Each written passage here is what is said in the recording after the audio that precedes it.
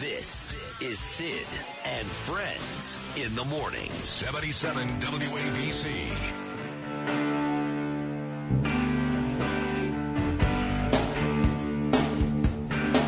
Keith Richards celebrating his 80th birthday today. 80. Rolling Stones at 8:48 on your Monday morning. Bill O'Reilly's here every Thursday at 8:40. It's the highest rated segment of the week here on WABC. But knowing this is our last week, after Friday we'll be back in 2024. Bill agreed to do the show twice, which is an honor for us. Trust me, it doesn't get better than O'Reilly. So here he is at 8:49 on your Monday morning. Good morning, Bill. How are you? You know, I'm fighting the monsoon out here. Got my little pontoon and snorkel. How bad is it out there on Long Island? Because where we live by the beach in Rockaway, it was bad. Yeah, I was going to ask you how you got in this morning. I'm on a little hill, and the water's rolling down the hill. But the terror dog won't go out. That's how bad it is. Oh, my God. Yeah, terror dog. I'm looking at the terror dog going, it's time. No way. No way. See, here in the city right now, we, of course, do the show from 3rd Avenue. We've got these big, beautiful windows. The Katzmatidis did build a beautiful studio. Looking outside, it's actually sunny in the city right now. It stopped. Right? Yeah. But we got hammered in Rockaway. I know the Long Island took a beating, too. I think Con Ed said there are about 30,000 that lost power. So it was ugly, but I guess that's his time of year. Here's how bad it is. De Blasio had to break his date this morning. That's bad. This is the new Hugh Hefner, isn't it? Yeah, De Blasio? He really is, isn't he? Yeah, I think he is. He's got girls all over him. My wife asked me this weekend, she goes, why? I go, he's got money. He stole like $1 billion from the city, him and his wife. Oh. Allegedly. Look, I want to get to the whole Israel situation because, I talk to you, obviously, the most. I respect you the most. And I had some nice conversations with our mutual friend Mark Levin about this yesterday. And Jews are pissed. I'm pissed. Levin's pissed. We don't want to hear about a two-state solution. We've been trying that bill, as you know, for the better part of 70 years. And whether it's Hamas or some other Palestinian government, eventually they go to war. And we kick their ass, and they're nice again for a little while. Then they go to war, and we kick their ass, and it's the same thing over and over again. But what they did on October the 7th, there is no going back from that. So while Lloyd Austin sits there this morning trying to tell the Israelis what to do, while Joe Biden publicly humiliates Netanyahu, I got to tell you, screw the U.S. This needs to be done the way Israel is doing it and needs to be done now. Decades of this stuff, we've had enough. All right. There are two aspects to the story. There's a personal aspect that you're hitting on, and, of course, that's right, because all you have to do is go back to 9/11, and if Israel was telling the United States how to handle al-Qaeda, how would we have received that? That's right. That's it. It's as simple as that. The second aspect is the public relations aspect. So the world doesn't like Israel, generally speaking, the third world in particular. And there are a variety of reasons for that, most of them not valid, usually on emotion. But what the Biden administration is trying to do is trying to say, okay, we're the voice of moderation and reason here, and we're going to appeal to the Netanyahu government to be more strategic in its waging of the war.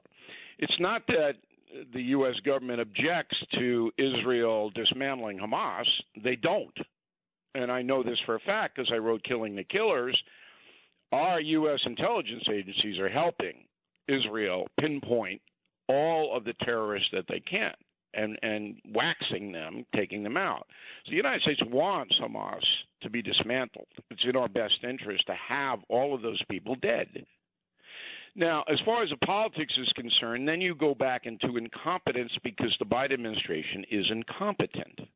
And that's where it really gets annoying because we should have the finest minds in the world working on this and giving the American public a realistic view. It is impossible to have a two-party state solution when there is only one state.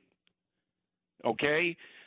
Gaza, the Palestinians, Hezbollah, the West Bank, they aren't countries. They don't have responsible leadership. They aren't looking for détente or improvement. They're looking to kill Jews. That's it. And so, as a historian, when you look at Japan in World War II or Germany, you couldn't go in and say, you know what, guys, if you leave Malaysia and Czechoslovakia, we can forge, a peace agreement and avoid World War II. They weren't going to do it. And this is the same thing with Hamas. They're not going, they don't want a peaceful solution. They don't want it. So what is all this rhetoric about, two-state? What is this? It's just garbage. It wastes people's time. It presents false hope. A strong leader would tell the nation just what I told WABC listeners right now. Yeah, but here's the problem. It's not just garbage. It's selfish. And what I mean by that is Biden knows he ain't going to win Michigan because Dearborn is basically Gaza Part 2. He knows now that all these young kids around this country, there was a poll in the New York Post this weekend. The overwhelming majority of 18 to 24-year-old kids in this country would like to see Israel annihilated and Jews removed from the map. So it's not just that he's inept or he can't get it done. He's evil because he knows this. He would rather get the Arab vote, even if it means Jews dying, and talk about this two-state solution nonsense. That's what this is about. He's afraid he's going to lose, and he wants that vote. There's an element of that for sure, because the Biden administration is feckless. Word of the day, feckless. I've said this many times. Joe Biden is a man for no seasons. Remember the movie A Man for All Seasons? I love that. Thomas More? Yes. Okay. Thomas More had principles, and he was executed by Henry VIII because he had principles. Joe Biden's a man for no seasons. He has no principles. Once he was pro-life, okay? Now he's not. Once he was for guns, now he's not. Once he was a tough guy on crime, now he's not. Once he actually called black people predators. Now he's okay with BLM riots. He was hanging with the Klan guys in the Senate. Yeah. I mean, he was buddies. Right. buddies And don't forget, he was also a guy, just like Barack Obama, Hillary Clinton, and others, that 15 years ago was all about securing the border. Now he's not. Sure. Yeah. Look, every single issue, the guy has flopped on it because he wants power. And Jill Biden is like that, too, by the way. Jill gets a pass. Jill, boy, behind the scenes, that woman's calling a lot of shots. Totally agree. And so, nobody should be surprised by this. As far as the younger people, 18 to 24, I mean, I don't take a poll about them seriously, Sid, and neither should you. They don't hate Jews. They want to smoke pot. I mean, they don't. Remember when you were 18 to 24? I remember when I was. Yeah. I was horrifying. Don't ask me anything. Okay. Yeah. This is a group that really doesn't know anything. I agree, but they're still they dangerous. They're still dangerous. Because tonight, I hope you watch the No Spin News tonight. Okay. Because on this topic, I have Bernie Goldberg, one of the best reporters in the country. Love him. For decades on CBS. I used him on a Factor. I used him on the No Spin News. And by the way, he was also great on Real Sports with Brian Gumbel. Yes, great. Right. But he ran into trouble there because HBO is so far left. Right. But I want to know from Bernie, have you experienced anti-Semitism in all of your life and your travels and everything? Bernie Goldberg? I mean, let's see. And then coming up right behind him, and Bernie's going to talk personal, I got Bishop Robert Barron, the most eloquent Catholic speaker in the country. Yep. Great show. Okay? Yep. And I want him to deal with anti-Semitism from the Christian point of view. So that's what's going on BillO'Reilly.com, No Spin News tonight. But I do believe, and I'm in a minority right now, I don't believe most Americans are anti-Semitic. I don't. And I've been to every state, every major city. You know me. I'm all over the place. Yes. I know this country as well as any human being that lives in it. I know every part of this country. And I don't think most people are haters. I don't think they hate Jews or blacks. This is fabricated to divide by the progressive movement. But the reality is that now Jews are suffering. That's so right. Good people have to rise up in defense of American Jews and Israel. They have to. You can't just sit it out. You know, your point is right. You're 1,000% right. There are not more anti-Semites than people who respect the Jews. You're right. But when you talk about the divide, it goes back to what you've been complaining about for years with me and Bernard and on your own, which is the media. And that's all you see. So when you say you don't believe the college campuses hate the Jews, well, I got news for you, Bill. Claudine Gay is still working at Harvard, and Kornbluth is still working at MIT, and the lady that stepped down at Pennsylvania is still getting paid. What is the message? The message is you can hate on Jews, you can defend Hamas, you're not even going to get fired. Well, that's absolutely right. Number one, the media focuses always on strife.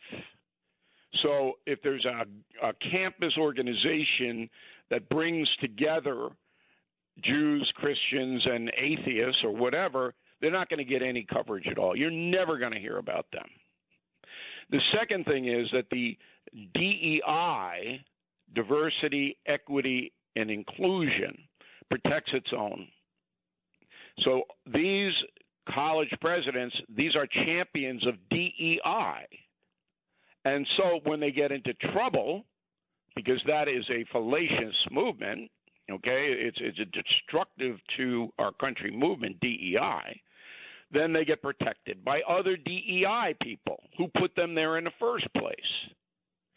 You know, this is a cycle, and we're in a down cycle now, and you pinpointed it. Rosenberg pinpointed it. It's the media coverage that drives the perception, and the media only covers the anti-Semitic stuff. That's what it's covering. Well, I got to tell you, right now, we'll wrap up this great conversation. It's always amazing with you, Bill, always amazing. We'll wrap it up with Trump. I mean, just another great week for Trump. Poll numbers. Biden continues to do real dismal now with 7 swing states going into Trump's direction. Even the media this morning, they were trying to sell that Nikki Haley is gaining on Donald Trump in New Hampshire. How ridiculous is this primary conversation at this point? I mean, I know they hate Trump. They'd rather have Haley than Trump, but come on, Bill. This is off the CBS poll. I'm going to deal with that tonight also. Haley is making strides in New Hampshire as Ramaswamy destructs. She takes Ramaswamy votes. And Christie is done. They're all done. But here's the interesting part. Between now and January 2nd, nothing's going to happen. All right, this is we're like France now. Everybody just goes on vacation. Even though we have to work a few days this week, nobody's really working. Everybody's, they're planning. Yeah. But DeSantis is going to have to drop out when he gets waxed in Iowa, which he will. So that's number one. He's through. All right, Haley is hanging tough, and she's got money. So she can hang on. She's going to get waxed in Iowa, too. But she'll do better in New Hampshire. New Hampshire is not a friendly state to Trump. And the reason is that the Boston media, which loathes Trump, extends into New Hampshire. The folks live in southern New Hampshire, Manchester, these towns. They get Boston media. They get the Boston Globe. That's what they get. They don't have their own media up there. It's too small a state. So New Hampshire's never been friendly. He'll win the New Hampshire primary. Trump will win there, but Haley will do well there. What will that mean, though? Nothing. Doesn't mean anything. Right. Trump's got the nomination locked down unless the Supreme Court turns on him, and that I don't think is going to happen. Trump's strongest part of his administration was the appointment of the Supreme Court justices who are traditional Americans who want to uphold the Constitution. Right. So there are now 5 of them on the Supreme Court. Roberts is conservative, but Roberts can do anything. He's the Chief Justice of the Supreme Court. You can't count on him anywhere. But you got 5 people in there in the Supreme Court who know what this is. They know that the primary motive against Donald Trump is not enforcement of the law. It's take him off the map. And he put 3 of those right there. And he put 3 of those right there. Gorsuch, right. Amy Coney Barrett, and Kavanaugh. One more in the final 2 minutes. What do you think about Gavin Wax and the New York Republican Club? That's who I was with 2 weeks ago when I was hanging out with Trump on that Saturday night at Cipriani's. Now talking about bringing Trump to the South Bronx because Donald Trump really thinks he can win New York. Your thoughts? Well, he can't win New York, so that's okay. They can bring him wherever they want to bring him. Jimmy Carter went to the South Bronx, remember? Remember that? Were you? No, you were a little kid then. I was only 12. Okay. So I didn't cover it because I was too young, too, but I remember it. And Jimmy went to the South Bronx, and he said, I'm going to clean this up. And he didn't, of course. You can clean the South Bronx up, but you can only do it with martial law. You'd have to go in and you have to suspend all kinds of rights to clean that place up because now it's run by criminal gangs. Yep. Criminal gangs run the South Bronx. That's it. Yep. So you can pour billions and billions. Trump's not going there. He's not. And he's not going to win New York. You know me. I call it like it is. He's just not. The machine in New York, the Democratic machine, is far too powerful. They mobilize minorities. The minorities, Trump's been demonized there. And so he's not. And I wouldn't waste my time if I were him, to tell you the truth. Yeah, hard to argue that. Idiots here. Except for you. You're brilliant. I love you. Thank you for doing this, not just today, but twice this week. Another great conversation. And tell folks, Bill, with Christmas exactly a week from today, all the great deals they can get at BillO'Reilly.com. I hope people go to BillO'Reilly.com. We're saving you a lot of money, and we got the mugs, we got the hats, we got Killing the Witches, all 13 killing books bundled for you in one thing. We send them to you. Oof.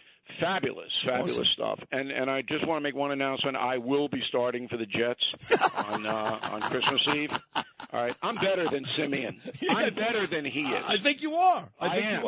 All right? I am a better quarterback. Now, I know I'll be in traction after the first quarter. Okay? I know. Yeah.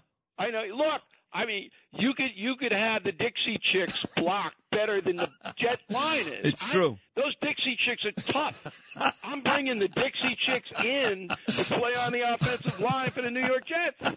That's what I'm doing. No, they are tough, and that offensive line is porous. I mean, Zach Wilson's a terrible player, but he did take an awful beating against Miami. I thought they were going to behead him. I thought he was going to be beheaded on the field. He came close. He was concussed. It was like, oh, my God. Well, by the way, if you get hurt, you'll just join Aaron Rodgers and Zach Wilson on the injured list like the rest of the Jet quarterbacks. Look, I have great outfits. I could stand there on the sideline. You love my outfits, man. Bill, you're the best. I love you, pal. All right, we'll talk again on Thursday. Thanks I can't wait. Me. Thank you. Right. The great Bill O'Reilly. He's got a big show tonight, folks. You heard that. BillO'Reilly.com. No spin news. Make sure you check that out.